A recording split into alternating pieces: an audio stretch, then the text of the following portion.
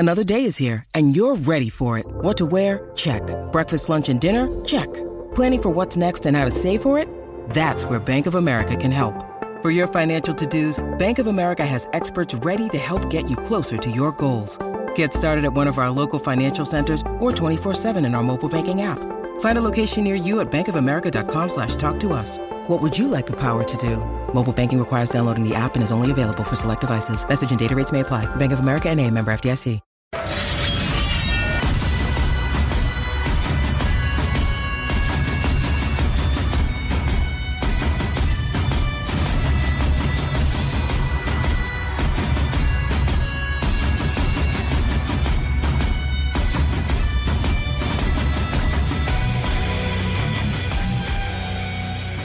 G'day everyone and welcome to another episode of On the Turnbuckle here on mypodcasthouse.com. Thank you for joining us, and of course mypodcasthouse.com proudly brought to you by Talktober. Kicks off today, day one of Talktober, so everyone who's registered, and if you haven't registered you can still do so at www.themailhug.com.au, and all you need to do is go out there and make one phone call a day to a mate. Ring them up, say good day, have a chat, talk about whatever you like.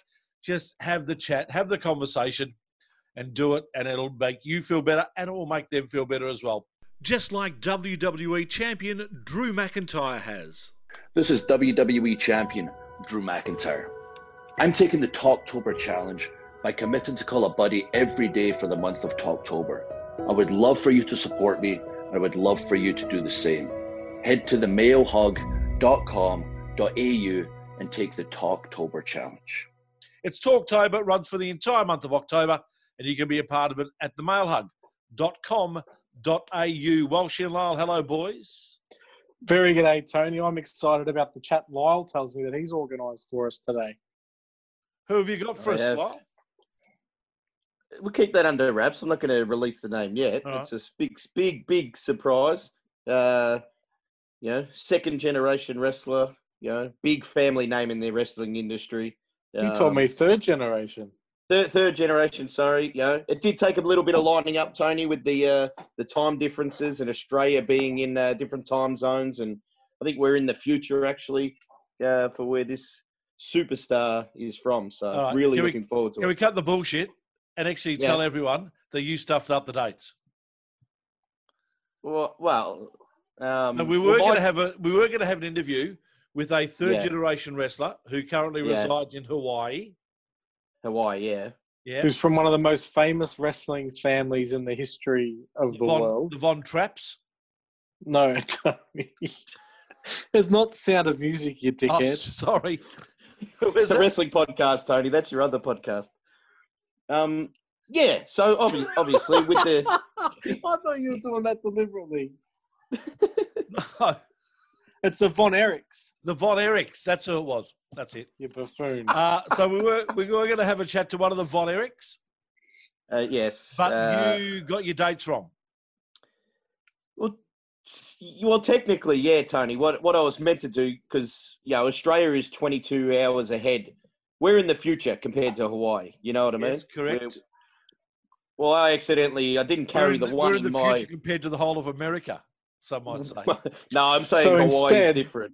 So you were meant to go 22 hours in the future, and instead you've gone 8 days into the future. So next week we'll be joined by one member, maybe two members of one of wrestling's most famous families.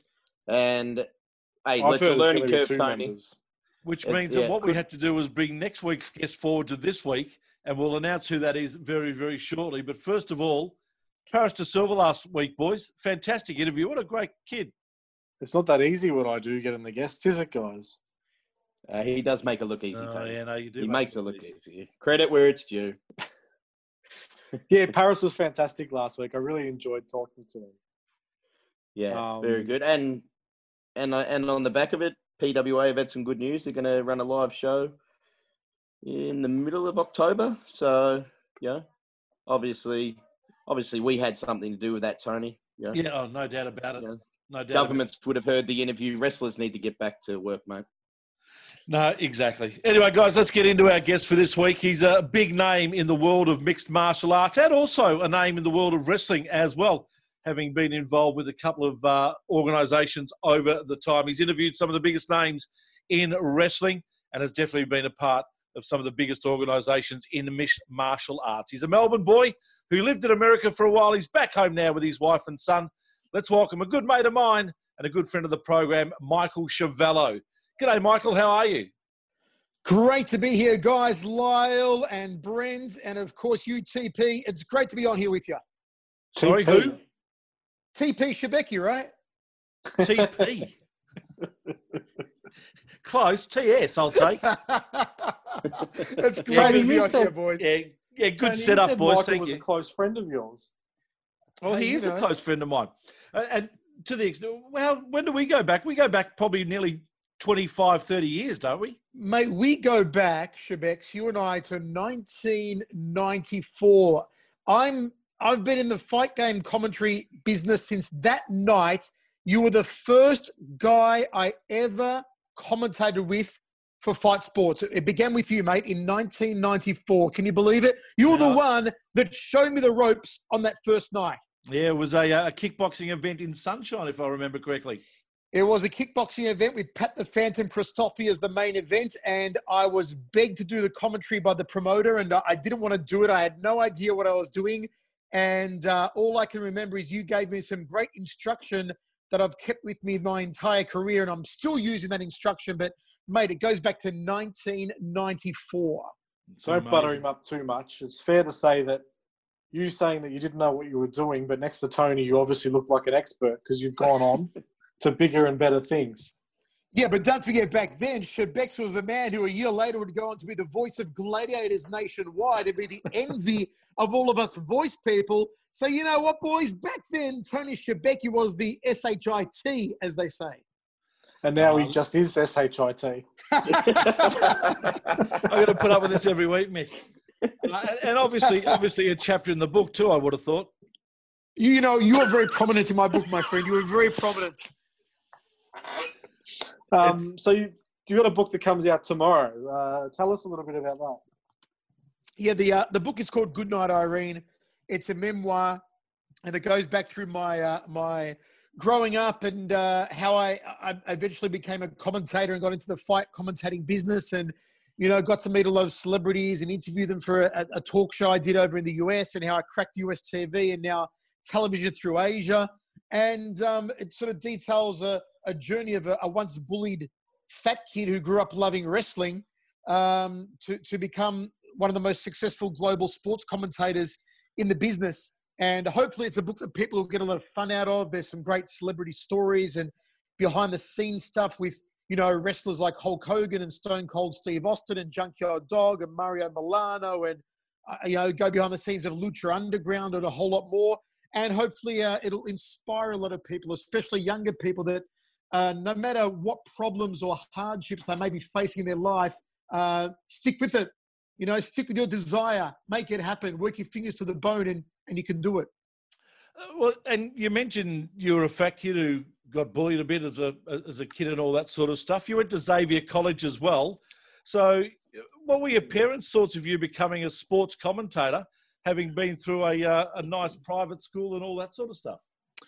Well, you know, it's not the direction, I suppose, that instinctually a lot of parents want you to go in. It was one that I never wanted to take. I always wanted to be an architect growing up. That was my main thing. I wanted to be an architect.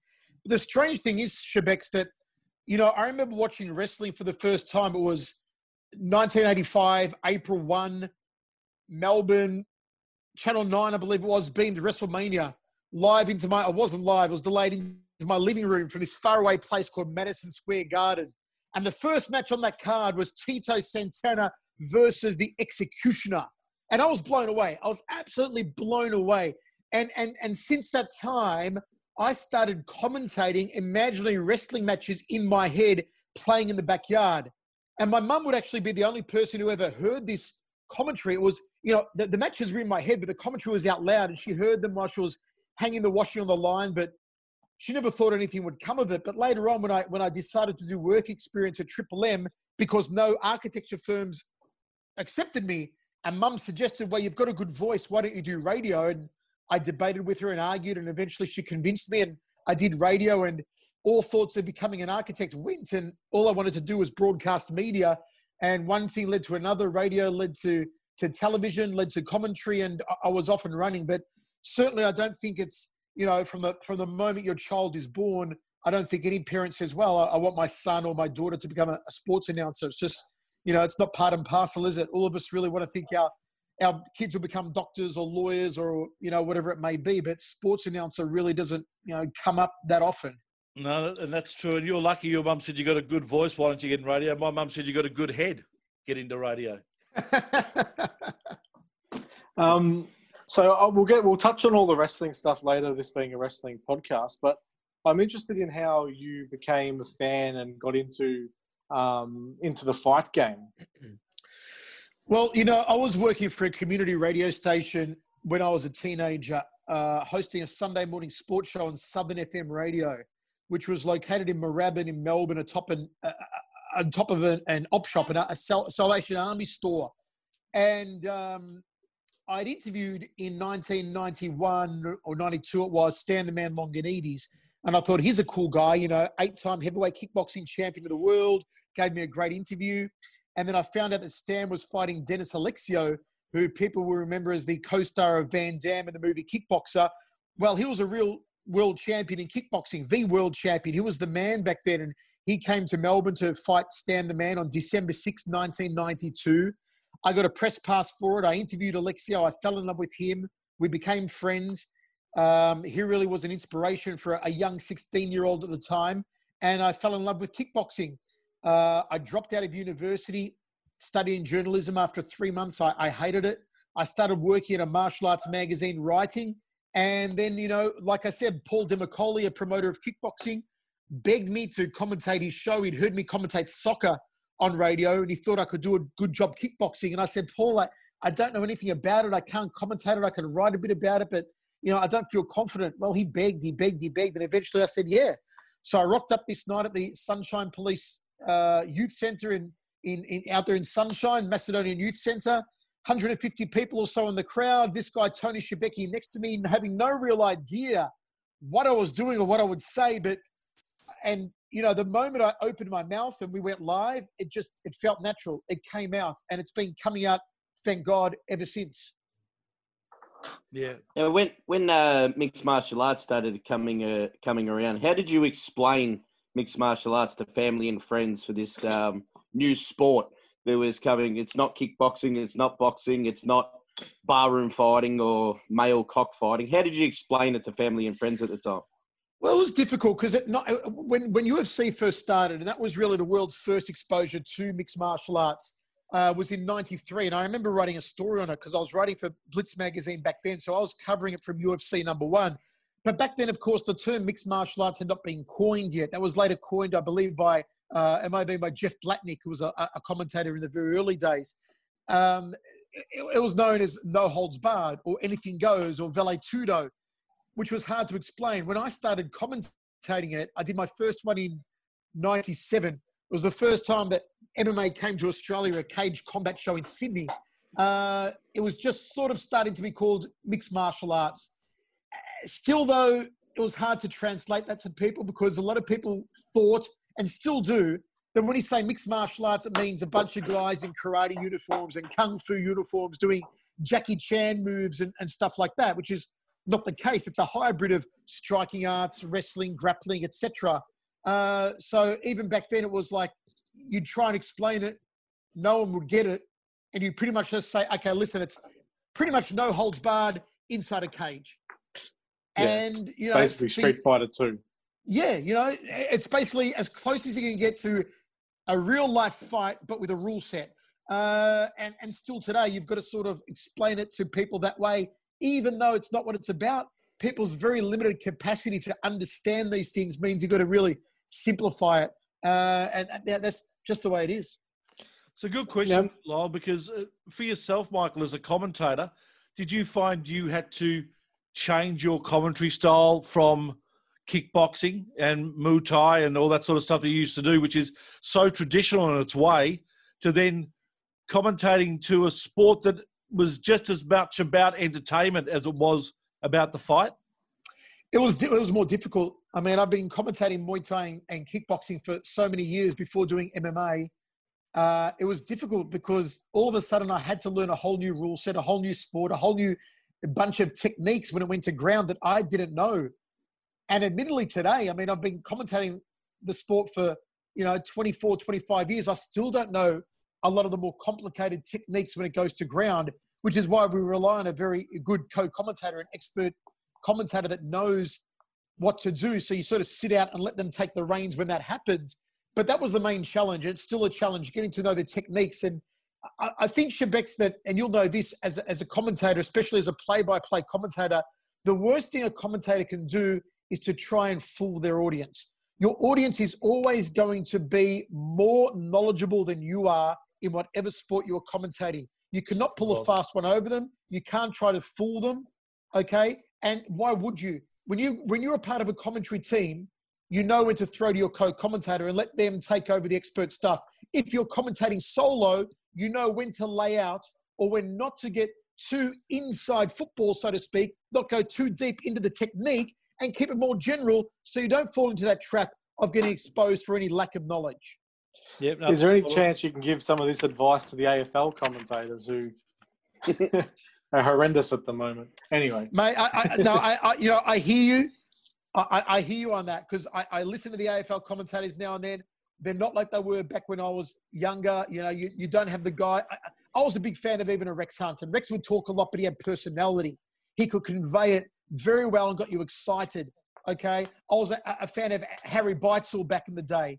I was a fan of some of those classic guys, Mike Williamson back in the day.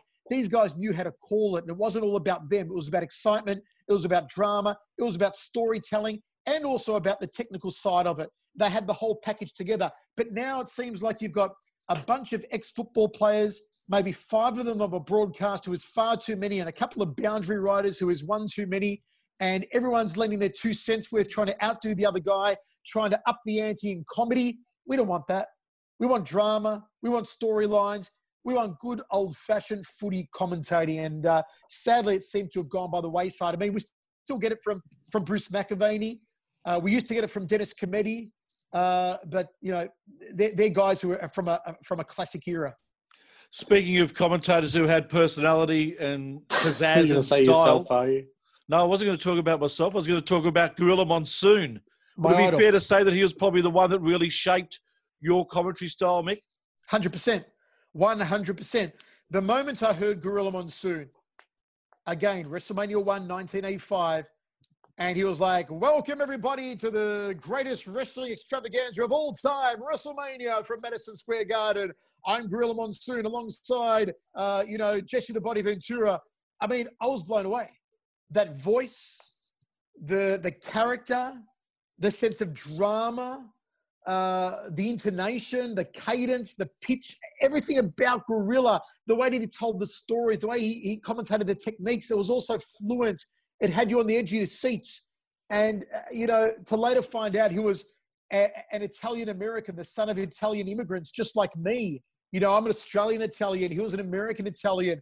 And he was a huge inspiration. And I do a lot of stuff still in commentary, and I have over the years that is an homage to Gorilla Monsoon. And even my catch cry, "Good Night, Irene," which is the title of my book, is an homage to Gorilla. I mean, I first started screaming that doing track and field as a 16-year-old. It sort of just came out of my mouth. And when I was thinking, well, where did I get that from? Where did I hear it from?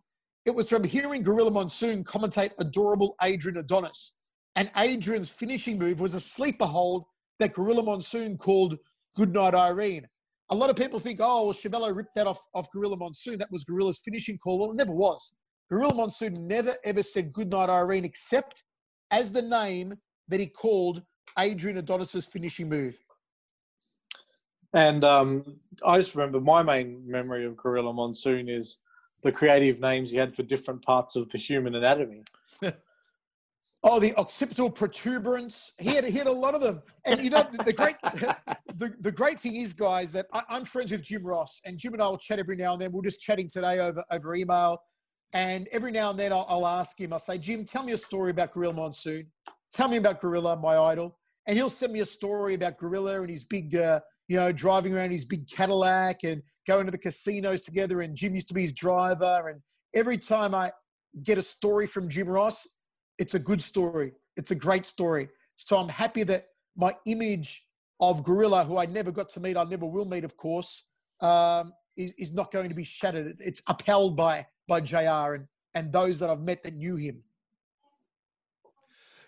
You spent a fair bit of time over in the States living in Las Vegas, if I remember correctly. That would have been an amazing time as well, being part of the fight game and being in Vegas. It was extraordinary. Moved over there in 2011.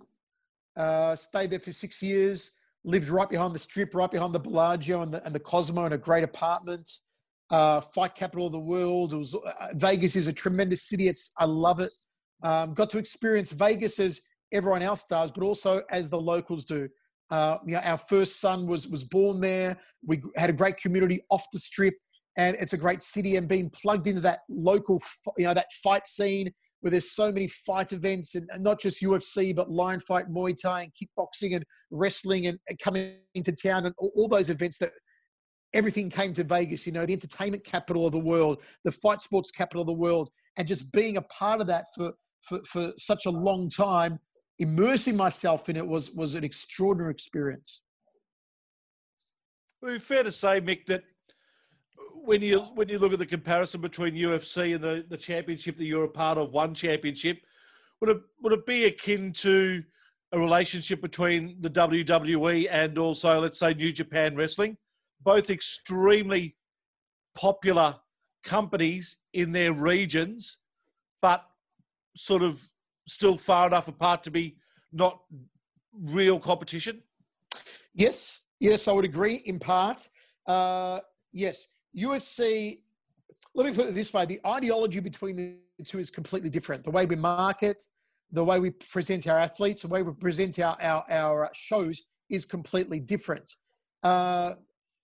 In one championship, it's all about the martial arts spirit. It's all about martial arts warriors. It's not about blood. It's not about, doing simulated sex as a celebration on your opponent when you beat them. It's not about pushing and shoving at press conferences because there's no need to sell a pay-per-view. We don't use the pay-per-view model. We're on terrestrial TV in over 150 countries worldwide.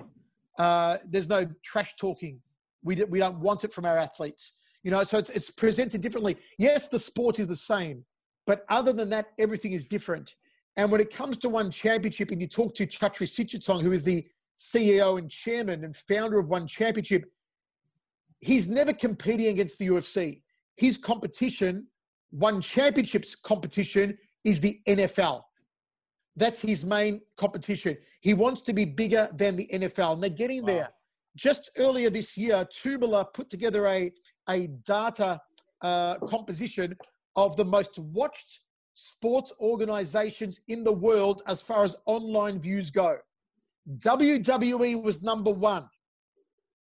NFL was number 2.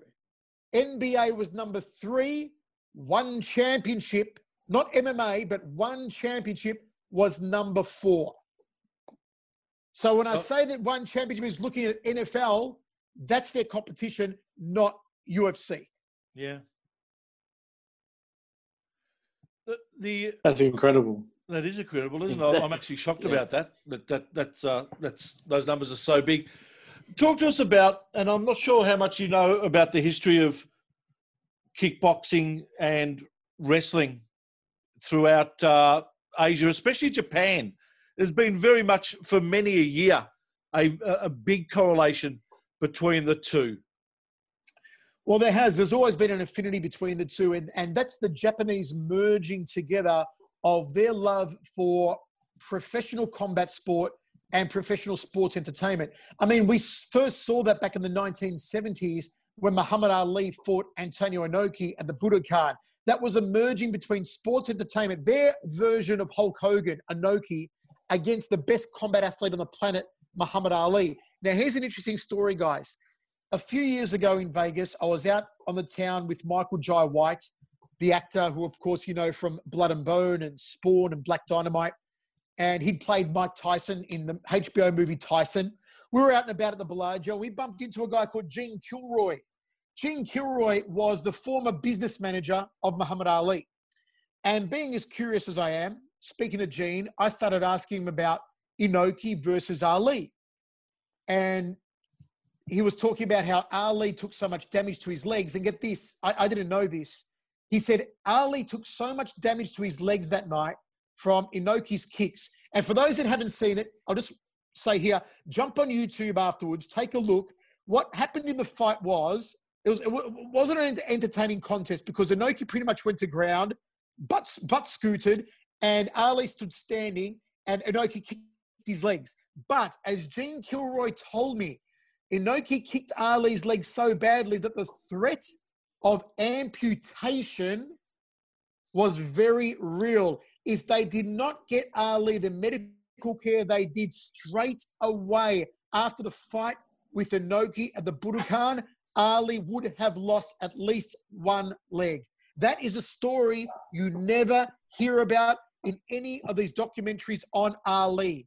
But I heard that from the horse's mouth, from Gene Kilroy, his business manager and one of his best friends. Wow.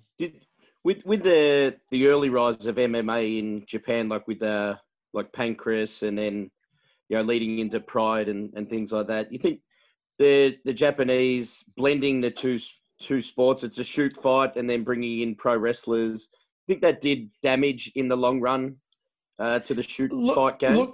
Look, it may have done some damage to the reputation in that there came a point where a lot of people were asking, is it a work or is it a real fight? You're bringing in pro wrestlers.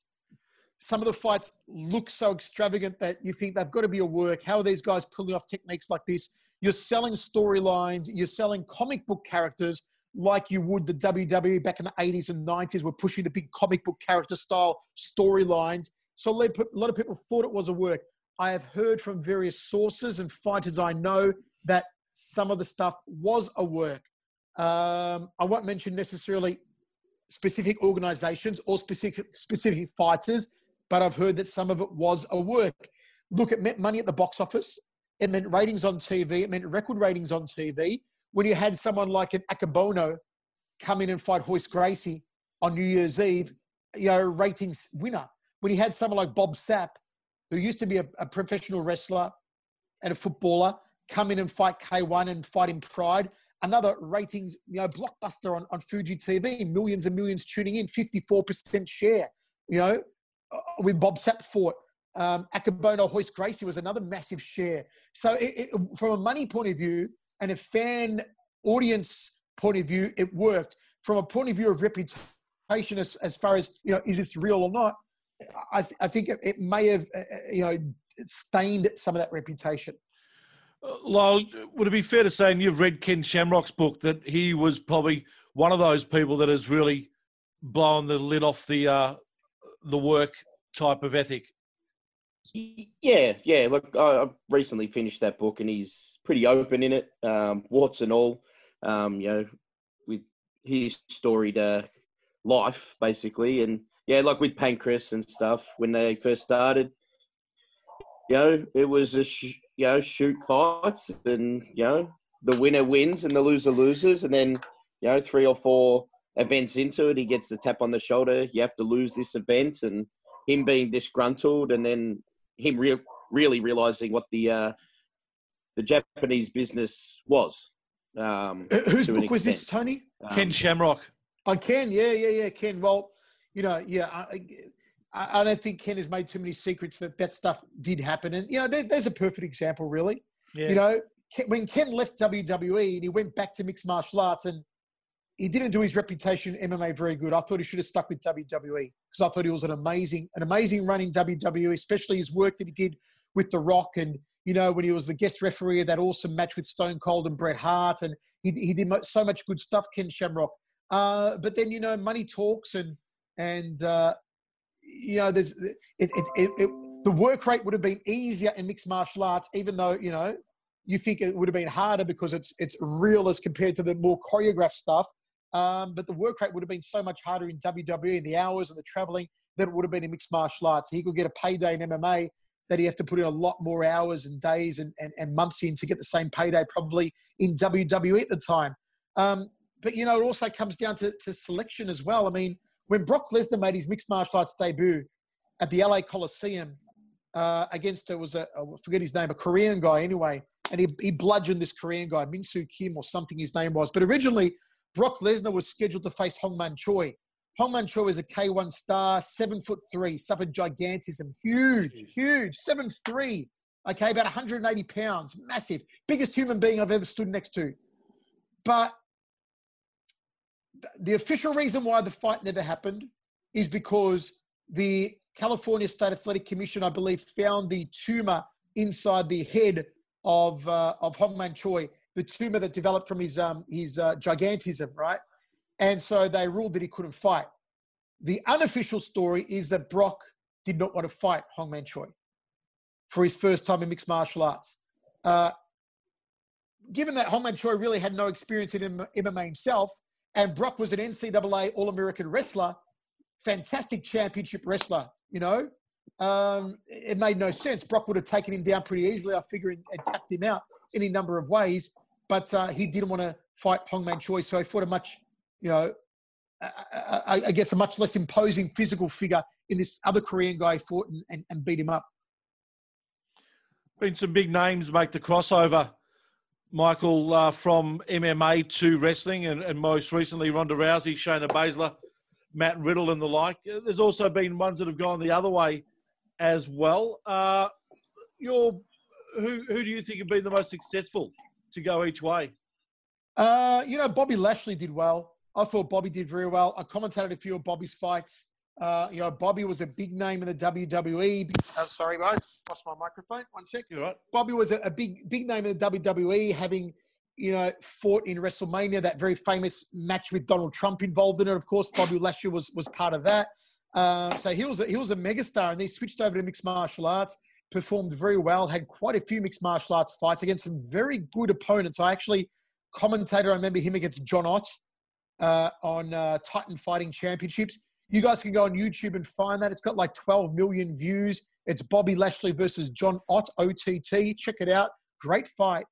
Tough fight. Lashley was beating him up in the first round, and Ott powered back, and Lashley tied out in the second and third. But I think Lashley's been one of the better crossovers. It's a shame we never saw Dave Bautista do more. Dave had one mixed martial arts fight for CES on the East Coast of America.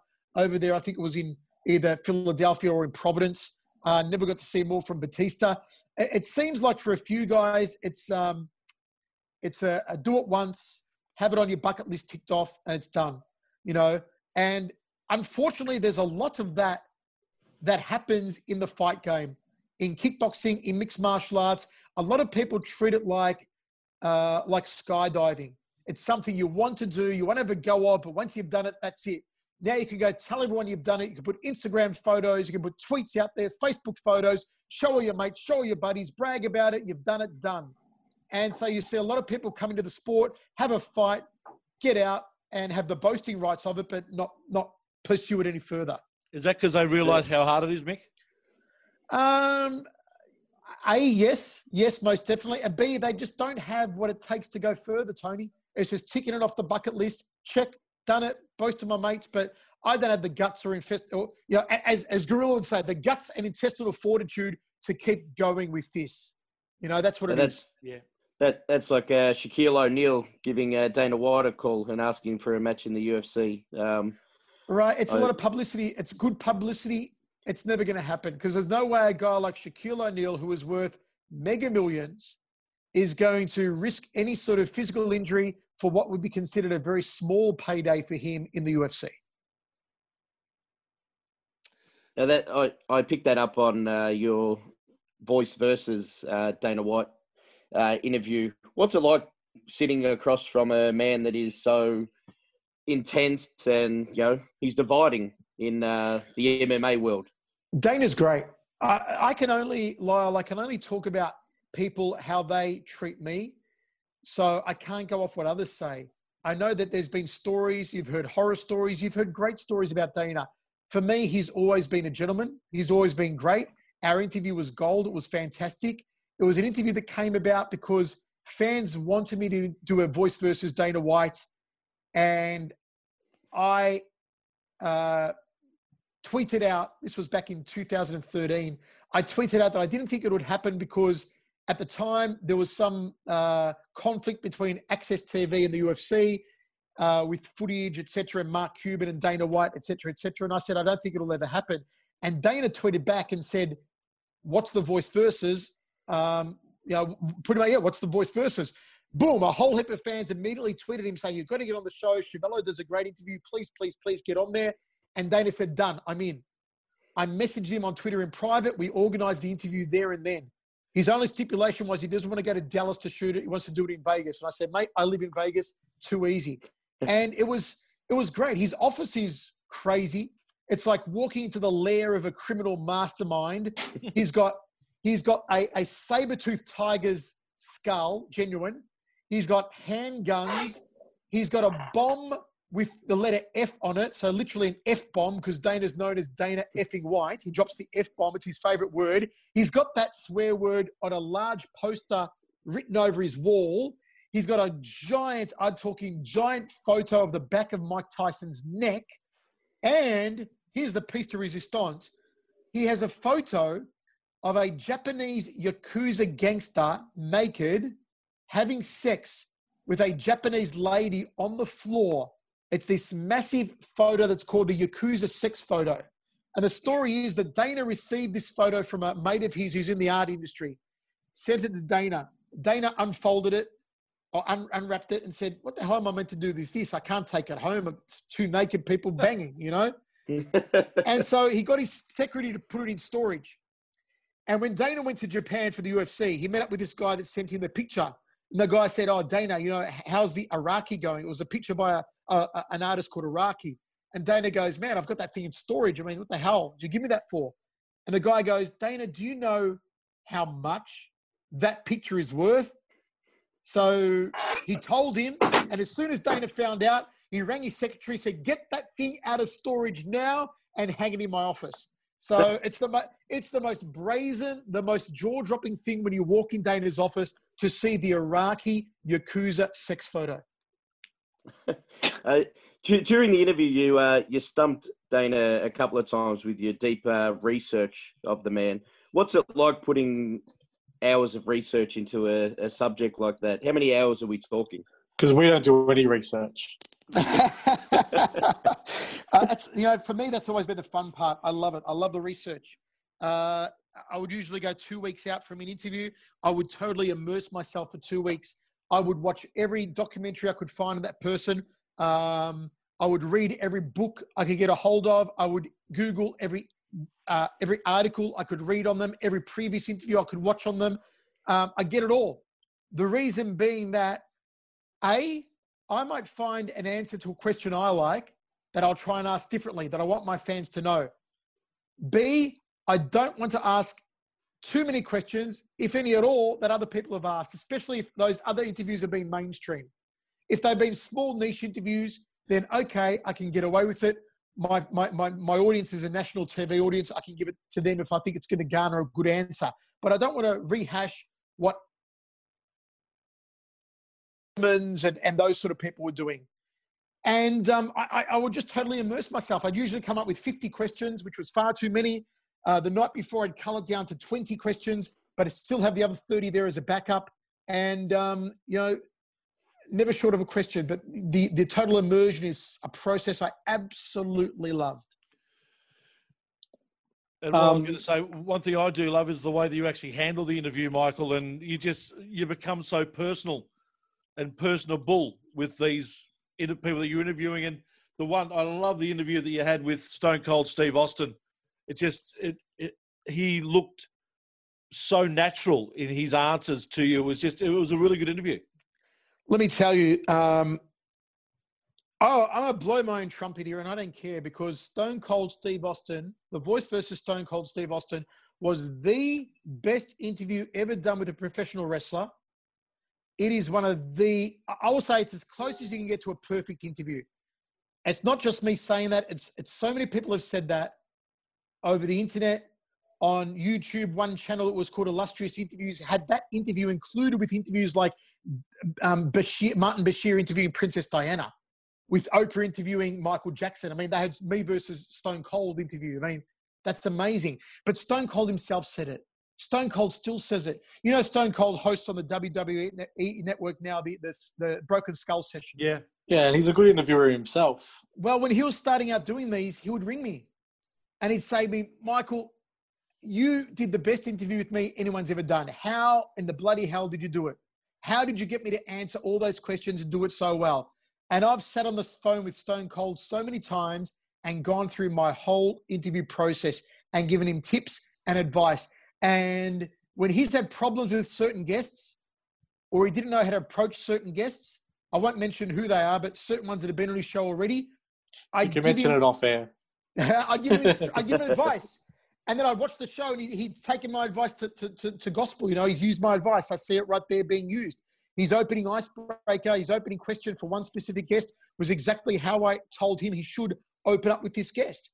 You know, some guests are very runny with their mouths and they'll go around in circles and keep talking. It's hard to rein them in. And Steve's always asking me, you know, how do I rein them in? What do you do, Michael? How do you get them back on track? How do you control the interview? And that's my big thing. I'm like, Steve, it's all about control. In our interview, sure, you're Stone Cold Steve Austin. You're the Hall of Famer. You're the most famous, most successful pro wrestler of all time. You're the superstar. But this is my show, mate. This is my interview. I'm in charge. I'm in charge. You're on my strings. You're my marionette. I'm making you dance with my questions where I want you to go. Yeah. That's how you have to be as an interviewer. I said, when you've got guys there, you're interviewing them on your show, on the Broken Skull sessions, and also on your podcast, you are in control. It doesn't matter who they are. Even if it's someone you always looked up to and idolized, it doesn't matter. And then if you find guys aren't opening up much to you, you've also got to remember you're Stone Cold Steve Austin. To a lot of these guys, you're the shit. You're the bee's knees. You're the idol. You're on the pedestal. They might find it hard opening up and, you know, singing their own praises in the light, or in the shadow, I should say, of sitting there against opposite a guy who's done it all.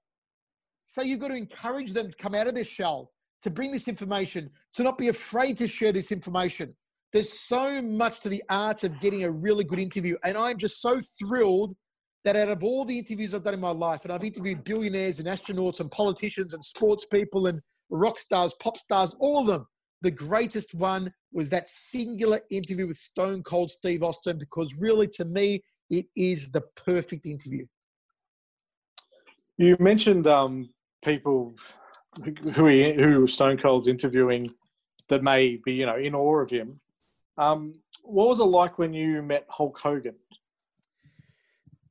Brent, I haven't been starstruck much in my life. I've met everybody. I've maybe been starstruck, I don't even think, a handful of times. One of those times was when I met Pele. Another of those times was when I met Hulk Hogan. I mean, Hulk Hogan was the figure, a central figure of my childhood. Hulk Hogan was my childhood. WrestleMania 1 to 9 was my childhood obsession. WrestleMania 1 to 9 is still my wrestling obsession. I can't tell you how many times I put on WWE Network just to watch the shows from that era. So to meet Hulk Hogan, to spend so much time with Hulk Hogan, to interview him, and again, do a brilliant interview that he thought was one of the best of his career, that he loved the experience, was amazing. He was a gentleman. And you're staring into his eyes and you're looking at this guy sitting across from you and you're like, I'm looking at history. I'm looking at a man who was once the most famous, most recognizable person on the planet. I'm a guy who, when you think of an era, you think of a decade, you think of the 1980s, you think of Cyndi Lauper, you think of Boris Becker, you think of Mikhail Gorbachev, you think of Ronald Reagan, well, you think of Hulk Hogan. He's right up there, you know? It's just, he transcended the genre. He was the first to do it. He became a pop culture figure. Nowhere in the world that guy could go that people didn't know who he was. And here he is, talking to me, giving me his time. And these amazing stories he was telling about Andre the Giant and Bad News Brown and Haku and Randy Macho Man Savage, who ironically died the day that the interview premiered. You know, that was weird. It was strange. talking about Ultimate Warrior. And then after the interview, the whole blow up with Warrior. Warrior got upset about Hogan's comments. Warrior opened up a Twitter account and a YouTube account and started posting videos, bagging me out and bagging out the CEO of the network and calling out Hulk Hogan and all this. I approached Warrior and said to him, do you want to be on the show? Come back. But you can talk, but I'm not going to let it be a belittling session on Hulk Hogan. I'm not going to let you slag on Hulk Hogan for an hour. Well, Warrior agreed to be on the show. Then I sent Warrior a copy of a script to do some promos. And get this, Warrior wrote back and said, the script's too confrontational. I'm like, you're Warrior. You're a guy who used to do promos about loading the rocket fuel and blasting out into space and incomprehensible promos. And my little script is too confrontational for you. But you go on these all-time rants on YouTube about Hulk Hogan. You're going to expose the lies of Hulk Hogan, et cetera, et cetera.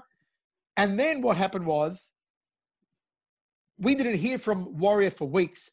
We were set to go to Santa Fe, New Mexico, interview Warrior at his house. And to do a TV interview, guys, like The Voice Versus is a $30,000 production every time, at least. To travel, the lights, the camera, the sound, the post, everything, 30 grand, okay? So we got worried when we didn't hear from Warrior. 1 week, 2 weeks, 2.5 weeks, trying to get a hold of him, nothing. Eventually, I say to the CEO and my producer, I say, listen, scrap it. I've got a bad feeling about this. Scrap it. Let's go for Sugar Ray Leonard instead. They emailed Warrior's agent and said, we're pulling the plug. The agent rings straight away and says, oh, no. Warrior's been fighting, quote, nuclear fires. Whatever that means in Santa Fe, New Mexico, Warrior's been fighting nuclear fires, but he's okay to do the interview. The guys rang me back and they said, Chevello, do you still want to do it? Warrior's apparently been fighting nuclear fires. I said, no, I don't want to do it. Nope, done. Unreliable, can't trust it, bad feeling in my gut, don't do it. Never got to do it because Warrior passed away, of course. We ended up interviewing Sugar Ray Leonard. It was a great episode. But, all that is in the book, by the way. I go right behind the scenes, the whole Warrior episode, the whole Hulk Hogan interview, right behind the scenes to delve into even more. But just the way things pan out, man. I mean, Warrior was another, character that I looked up to from my childhood. And it's unfortunate that I had that, online run-in with him and what happened, but I'll forever have that childhood, man. And so once again, coming back to your original question, meeting Hulk Hogan was like hopping in a DeLorean with a flux capacitor and going back in time and living in the 80s again. It was awesome. Speaking of childhoods, you've got your own son now. Do you sit down in front of a TV screen and watch wrestling? Do you sit down and watch MMA with him? I have two sons. One is 6, Dominic. One is 3, Lewis. And Dominic is a wrestling fan like his dad. We started watching wrestling, it might have been 1.5 years, 2 years ago. We went for a boys' trip down to Rosebud one night. And I said, hey, Daddy's got some old wrestling videos here I had down there. WrestleMania 1, 2, box set, WrestleMania 1 to 10, I think it was. I said, you want to watch some wrestling with Daddy? Yeah, okay. I stuck on... I think I put it on WrestleMania 5, Macho Man Hogan. And he was glued to it, loved it. What a story. Yeah, right. And he was glued, he loved it, got into wrestling. And now his mum doesn't like him watching it that much, but she accepts that it's a boys thing we're into. So every now and then she'll say, okay, you can have a boys night. We put the little one to bed. Dominic stays up a bit later. We put WWE Network on and we go and have a look. And he likes to watch the newer stuff. I still want to watch the older stuff. He loves Bray Wyatt as the Fiend. He loves the Devil. What's his name? The Demon. What's his name? Finn Balor. Finn Balor. He loves. It's his favorite. Demon Finn Balor is his favorite. He loves Brock Lesnar. I've got him loving Goldberg. He spoke to Goldberg on the phone. Goldberg wrote the foreword to my book, guys. So it's a great foreword that Goldberg did. I'm a massive Goldberg fan. Goldberg spoke to my son and he loved it. So yeah, he tunes in Shebex when we get the chance. He really enjoys it. And he's also been a big star on the scoreboard of the MCG. Oh, thanks to you, mate. What a thrill. That was his first ever football match. We've still got the photo to commemorate it. But it's good, it's that you look at him watching the wrestling, it's that same childlike wonder. And I don't spoil it for him. He's like, Dad, What about this guy? What's happening here? What about that guy? Oh, he watched the WrestleMania when Undertaker had the fight against AJ Styles, the graveyard fight. Yeah. And he was a little scared. He's also like, Dad, is AJ Styles dead? Oh my God, what's happening? And, you got to calm him down and make it so it's not too scary. But I don't want to, I stay kayfabe for him. You know what I'm saying? Yeah. You don't want to We do ruin the it. same. We do the same thing for Lion. All right, you've got to, mate. You've got to. You're not going to tell them. He's still awake, so I've got to whisper. You're not going to tell them there's no Santa Claus. No, You're not exactly. going to tell them there's no Tooth Fairy, no Easter Bunny. You're not going to tell them that wrestling is not full on real. That's the beauty of it. That's the imagination. That's the glory of wrestling, to be able to transport yourself away from your life for a couple of hours and let these guys do in the ring maybe what you always dreamed of doing as a kid, but you never could. They take our fantasies and they make those real. And for me, that makes wrestling real enough. And what's it like watching it through his eyes when you get to revisit the old moments? It's beautiful, man. It's beautiful because I enjoy explaining to him who all the guys are. I have a whole heap of old wrestling cards, right, that I scoured in America. And these are cards from the 80s, early 90s. I'm talking, you got Hogan,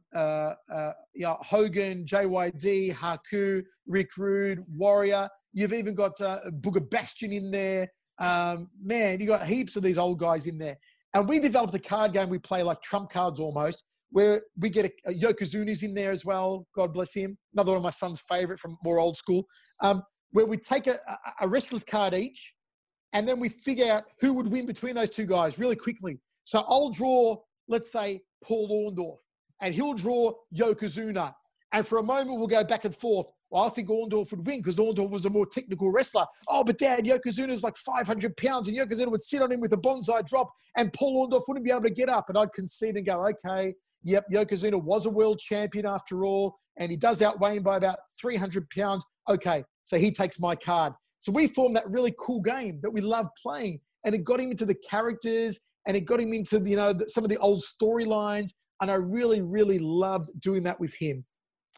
Mate, we're going to have to get you along to a local promotion. I would love to, mate. It restarts again next year. It's been so long since I've been to a regional promotion. Last time I was in America, I was the commentator for a promotion called FWE, Family Wrestling Entertainment, who did some unbelievable shows. You've got to check them out on YouTube. They had Mabel. Remember Mabel? Passed away not too long ago. Big Mabel, he was wrestling for them for a while. They had, Eric Young was there for a while wrestling for them. They had some sensational talent. Maria Kanellis was wrestling for them. Mike Bennett was wrestling for them. A lot of great talent. And I got to call a lot of their stuff over there in New York. And that was the last time I went to like a more regional, local wrestling show. But I'd love to get along to an Aussie one. Yeah, no, we'll definitely organise that for you. Actually, speaking of commentating wrestling, you were also involved with the Lucha Underground show, weren't you?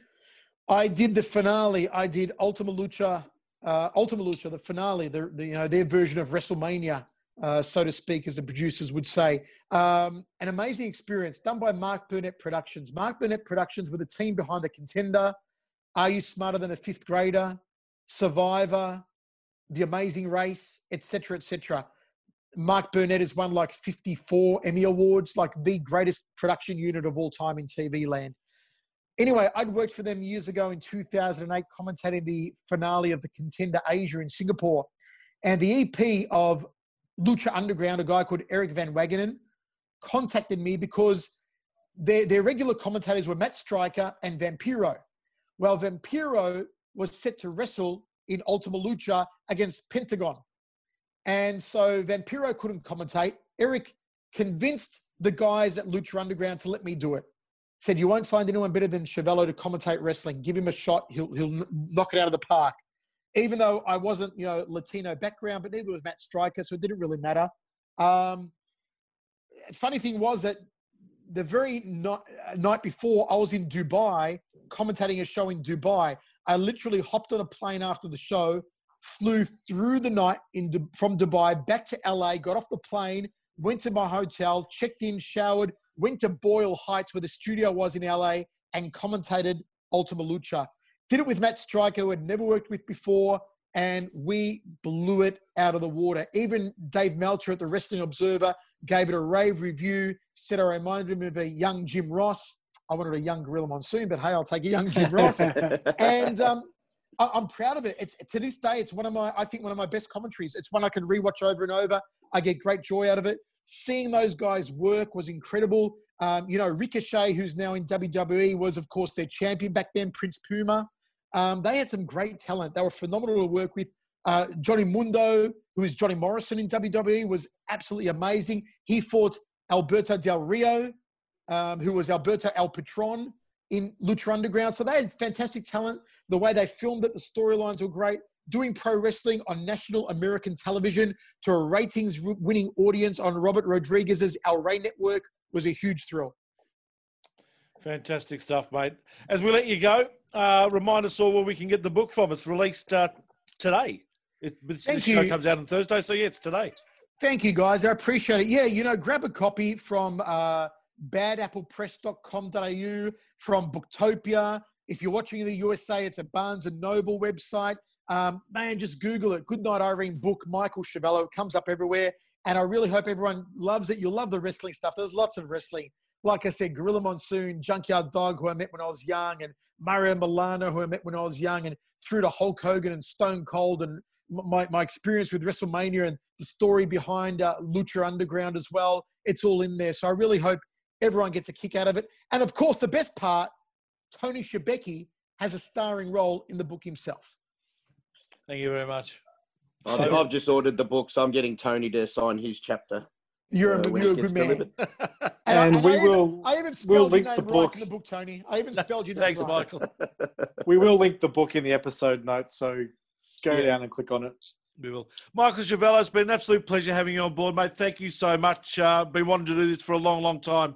I'm finally glad we got the chance to do it, mate. Look after yourself and your family, and look forward to catching up soon.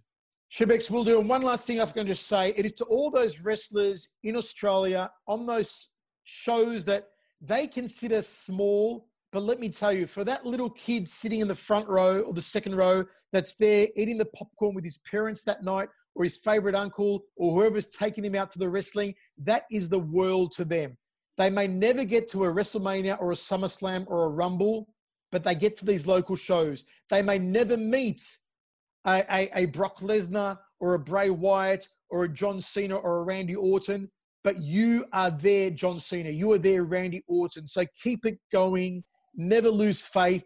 Keep sending your show reels out there. Hope for big things. Push yourself, your character, and your story, and go for it. But always remember, you are the biggest thing in the world to that young kid sitting in those first two rows.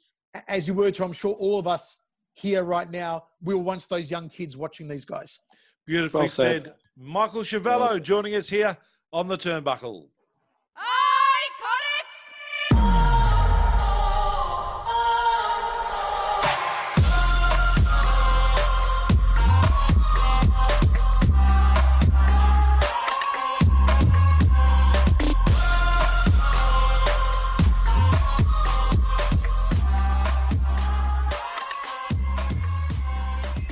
Welcome back, part two of the show. Fantastic chat there with Michael Chiavello. Geez, he's done a fair bit, hasn't he, in a short time in his life?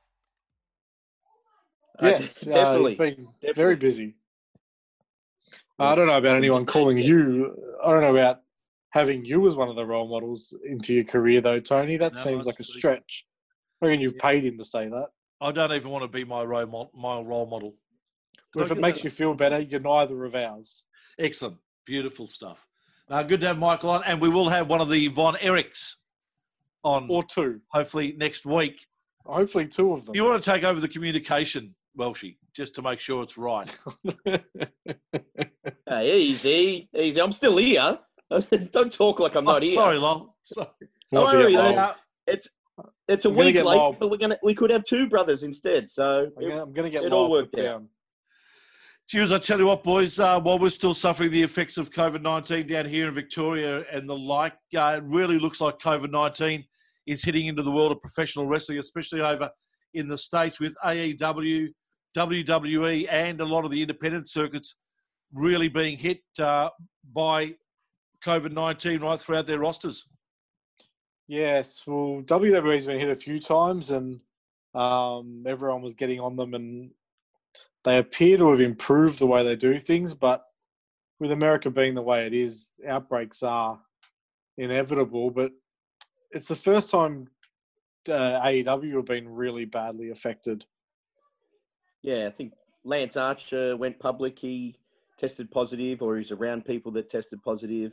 Yeah, so it's changes booking of shows, and I feel it brought the Eddie Kingston match with Moxley forward. I mean, not hot shotted it, but it brought it forward a little bit too quick. I really would have enjoyed Eddie Kingston building up to the match with his promos, because obviously his promos are second to none in wrestling right now. What was the go with Moxley? He had contact with someone who had contact with someone who had COVID-19. Moxley was out a while ago for it. Yeah, because Renee got sick. Yeah. But at the moment, it's everyone who's been working on the independent circuit appears to be compromised, because the indies in America are getting people test positive left, right, and center, which stands to reason because of the number of cases there are in America, full stop. So because AEW allow a lot of their wrestlers as independent contractors to work those independent dates, appears to have compromised their roster somewhat. So, I mean, obviously it's really important to them that they continue to allow wrestlers to do independence, but I think while coronavirus is happening, I'd probably be considering just saying to them, look, you can work those independent dates, but if you're going to work them, we probably can't use you until the end of this, because they can't afford to be having 5, 6, 7, 8 guys off of their television, because they've got a smaller roster to work with. Yeah, it's bad enough for WWE because all of their new that new group. What are they called again? I keep forgetting. Retribution. Retribution. All of Retribution are off for the next 2 weeks because they're in quarantine. I mean, and I just think with AEW's smaller roster, they've probably got to make sure that they're not putting themselves at risk of not having a show 1 week. Yeah, I don't think you can flirt with the luck. I've seen over the weekend a few like Ring of Honor wrestlers and Impact wrestlers they cancelled last minute to some of the independent bookings from this most recent outbreak. And I think where your main source of income does come from, you have to look after that first. And yes, everyone is taking pay cuts everywhere, but at least they do have a home promotion that they can work for. They're still putting food on their table, and yeah, like you said, the small roster size, it's definitely flirting with luck if you're having these guys, wrestling in a field, and I'm assuming it's not very stringent. And look, this isn't the wrestlers' fault. Like, I mean, a lot of them have not been earning money for a long time. Now the shows are on, and they're not doing anything illegal. The problem is the way that the government's running over there that doesn't protect people and doesn't look after people. Guys have got to eat. They've got to earn money, so they're going to take bookings. So it's catch-22 a little bit. Well, we know masks work because there hasn't been a Mexican wrestler that has tested positive yet, has there? Yeah, but all of Retribution are in lockdown, and they've been wearing masks. Speaking of Retribution, that was a joke that went wrong. X-Pac, has he been rumoured to join Retribution? Did I hear that correct? No, you didn't. I think there was a joke made by one of the Retribution members, T-Bar, who said, everyone look out except for X-Pac because he's got an awesome name. Okay. That was a joke because T-Bar, X-Pac. But the Retribution, although we laughed a little bit about the creative they've been given, I want to give them a bit of props for what they're doing for themselves on social media. Their social media game has been quite entertaining.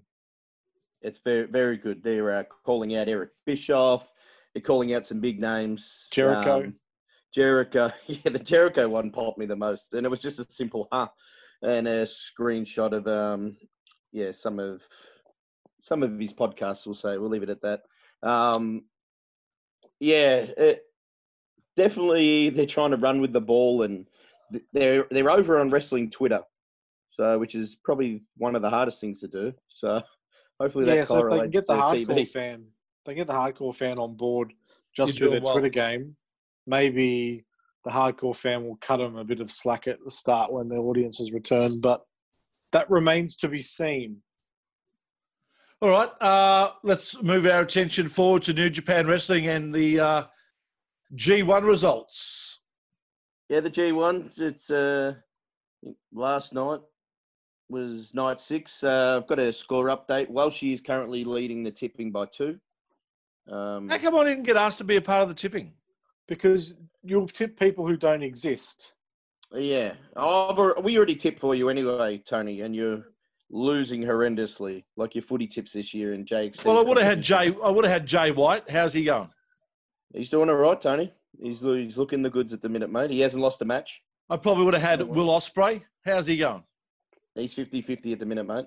So not too. And he's wrestling Jay White this week, so Yeah. Okay. Who would you picking pick there, in Tony? that? Then? Hello? we asked who you would pick in that. In what? Oh, Jay and White Ospreay versus and Will Jay Ospreay. White. I'll be going for Will Ospreay. Okay, I thought you'd I'll just note be that hoping down. that they all have a good time. Yeah. You'd be picking Jack Sabre Jones in every match, wouldn't you? Well, yes, I would have picked Jack Sabre Jones or Zach. Well, he's not doing well at all, so No, he's not. What about Juicy Robinson? He's doing okay. He's 50-50 as well, Tony. Yeah, okay. Yeah. I'm noticing a pattern. Like, you don't like the Japanese wrestlers, do you? Only because I can't pronounce their Can't names. pronounce it. Hey, don't worry, Tony. They've got 2. If Kota Ibushi, just say Kota. It's fine. Is Evil Japanese? Yes. Yes. Yeah, he's all right. I don't mind him. He's a big star, Tony, and he just lost to one of Welshie's favourites, Yano. Yano also is 3-0. He hasn't lost a match either, mate. He could. Can't cop Yano. Hey, is it true that Tanahashi hasn't won a match yet? He won last night. He beat your man Juice. Okay. And he had to fight for it too, Tony. He didn't just get the easy win. We didn't really have to fight for it. It was booked that way. In the storyline, I'm kayfabing here. Kayfabe Tony. That was the story of the match. He snuck out a win, Tony. So I'm fearing that people think that I'm actually people who haven't been listening may think that I think Zack Sabre Jr.'s name's Jack Sabre Jones, and not realizing it's a piss take on Tony. I better point that out. Oh yeah, you do. No, you don't. And yeah. He's also a vegan, if you're a new listener. No one knew that. He's a vegan as well. And comes up against just Kenta in case in his next match, lost. does he? He lost to did he? No, he lost. That was last night, Tony. Are you looking at an old article, Tony? Probably. Kenta, or as you like to call him, Hideo Itami. Yeah. Yes. He would never be able to call him that. He's so happy with the name change back to. He couldn't pronounce that. Kenta is just fine. So we happy with the way it's going, guys? Yeah, I'm loving it, Tony. I'm always happy with the G1 because I never know where it's going, and some of the points, like the round robin's very hard to tip because you might be able to guess how many. You'd be better off guessing how many points everyone's going to end up on, rather than where they're going to pick him up from. Because I pick against Yano every time. Usually, that's a very safe pick. So they always tell the storylines of guys getting off to a slow start and working their way in, and what the main man Tanahashi is doing this year. What if Yano wins the last couple of years? Hey, it's 2020. Anything can happen. It's true. It would be a big surprise, though. He just swept it. Yeah, swept it. Then main evented both nights at Wrestle Kingdom. Squashes someone in the final. Yeah. What do we think of Clash of Champions, guys? I thought it was probably an average show, but saved by 2 excellent matches. It was bookend well. The triple threat ladder match, I'm assuming you're talking about, and the Roman and Jay match to close the show. Yeah, that ladder match, Tony. Jeff Hardy wound back the clock in some of those bumps, mate. Oh, mate, that off the top of the ladder onto the ground. Through the ladder, through Sami Zayn to the ground. Yep, it was. He swantoned off the top rope. I wonder why they call it the Swanton. Well, I asked Brooksy. That's a deep cut. That's a really deep cut. That's the long Has time Lyle listeners frozen? of the show. He did that, Tony. He landed like a. Am I? No, you're right. You're good. I'm back. Yeah, you're back. Just keep talking, Okay. for Christ's sake. Yeah, he felt like a lead balloon, Tony. That was bad for his lower back and his Oh, coccyx, shocking. that's for sure. What did you think of the finish?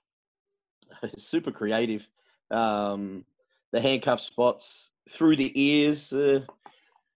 Jeff's playing with fire there. One day someone's going to botch that and rip his earlobe out. And it was cool to see Sami Zayn. Well, it looks like he has a job. Well, Sami Zayn's got his definitely got his lockdown look going. He's got the ISO look, that's for sure. And he won the belt that was rightfully his. And let's talk about the main event, because I thought not only was it one of the better stories that's been told, there was like a great build, and the video package that opened for it was incredible. Character change of the century, Roman Reigns. He is but what I loved was the creative use of not having a crowd, which we've been calling out for people to do something different with that no crowd atmosphere, and to really sound like they turned down the volume and they had the guys talking at each other, and there was a lot of talking throughout the match, which all it did was add to the match, add to the selling. Charles Robinson was fantastic in his role. Paul Heyman was fantastic. It really told a story of how sadistic Roman Reigns has become. Yeah, Paul Heyman could be a Broadway actor. He sells stuff beautifully. He can play the Penguin. He picks up on the little things. So great. Like the way he was looking at Roman, even he was shocked and disgusted, and you could see in his face. He's not saying anything, but you can see that he feels Roman's gone too far. This is a family member, Roman. Like, what are you doing? And the little bit at the end that Roman told Heyman to go get the lei and put that around his neck. The little things really, really sold it. Nah, absolutely loving Roman Reigns' character at the moment. And hopefully the rumours are true, and it is building to him versus The Rock at some stage, where they actually are fighting over the head of the table. So if it goes there, I think there'll be a lot of happy wrestling fans, including non-WWE fans. Mm. Oh, definitely. Speaking of new angles, Buddy Murphy's new angle's causing a little bit of controversy online. Yeah, so they've got him in some sort of a flirtatious relationship with Rey Mysterio's 19-year-old daughter. And a lot of people saying that it's a bad look considering what's gone on with speaking out and things like that. And yeah, maybe it is a bad look, but at the end of the day, they're characters on a TV show. So, yes, Buddy Murphy, the man, is 32 years old, but they've never said how old that character is. That character could be 25 for all we know. No, people need to sometimes remember that characters in a TV show, like not necessarily representing real life, like often actors will be playing a different age to what they really are. Yeah, very true. So, Alexa Bliss copped it online because she was happy to see Buddy Murphy, her ex-partner, get a good storyline. Yeah, she copped it when she and she's just congratulating an ex. It's weird. Like, do they have to go that route and do this storyline? Probably not. They could do it another creative way, especially being so close to the speaking out movement. But like you said, But it's not illegal. Like, it's two adults. And correct. I know it's a big age gap, but I mean, I personally wouldn't be interested in dating someone that much younger than me, but it happens in real life, and it's not illegal. And should art be reflecting real life? Yeah, it should, because there's different stories to tell. I don't want to watch movies where everyone in the movie is a good guy who does the right thing. Like, you've got to have your characters in movies that are doing things that make you uncomfortable. And wrestling's not real. It's characters on a screen. So there should be all gamuts of characters that make you sometimes feel uncomfortable, sometimes make you feel happy. I don't trust WWE to do the story well, but I don't think having an age gap in a relationship that makes you feel uncomfortable is a bad thing in art, per se. Yeah. No. I think maybe you hit the nail on the head right at the end there with the WWE thing. Maybe wrestling fans, we can't trust WWE to do it right and do it the right way. Maybe it's that. Maybe that's where the backlash is. Interesting having Jerry Lawler out there. That's a bad choice, but yeah. I think maybe. I mean, it's not the biggest age gap we've had in a wrestling storyline. What was the age gap between Mark Henry and Mae Young when they were dating? Yeah, that's true. But it was true love. They had a child in the end. So no, they didn't. They had a hand. Yeah, they had a. Yeah. No controversy in this, though. Our Twitch partner, Grint Division, is hosting the owners of New Zealand promotion Heathen Combat this Saturday. Yeah, so Grant's doing really well. I had a really good feedback to their episode last week when they had Jake Nova on doing sort of a career retrospective. And this week they've got Bianca and Michael, who run Heathen Combat New Zealand, which is an up-and-coming promotion. And I know there was a really good no DQ bar fight on that show. They got a lot of people talking, so which featured Tali, who's been a guest on this show. So, yeah, tune in. I think that will be Saturday between 4 and 6 on Twitch. And it's twitch.tv/the power of Grint. There you go. So subscribe and flick him some money, and Ree will be on there. It's all good fun. And we're proud to support Grint Division, as we are also proud to support Viper Landscapes and Irrigation here in Melbourne. They're now taking appointments. So get your quote today. You can find them on Facebook, and there's a link in the episode notes. Anyway, boys, we'll leave it at that. Another great show. Thank you so much. Tune in next week, folks. We've got 2 massive guests, 1 massive guest. We may have no guests. Yeah, well, Lyle's in charge of it, so there's probably not going to be a show.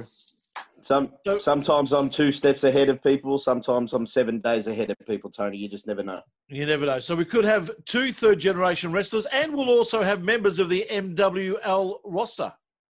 No, it's the same people. Oh, okay. MLW. We'll have someone next week. Catch you then. For fuck's sake. Amateur hour.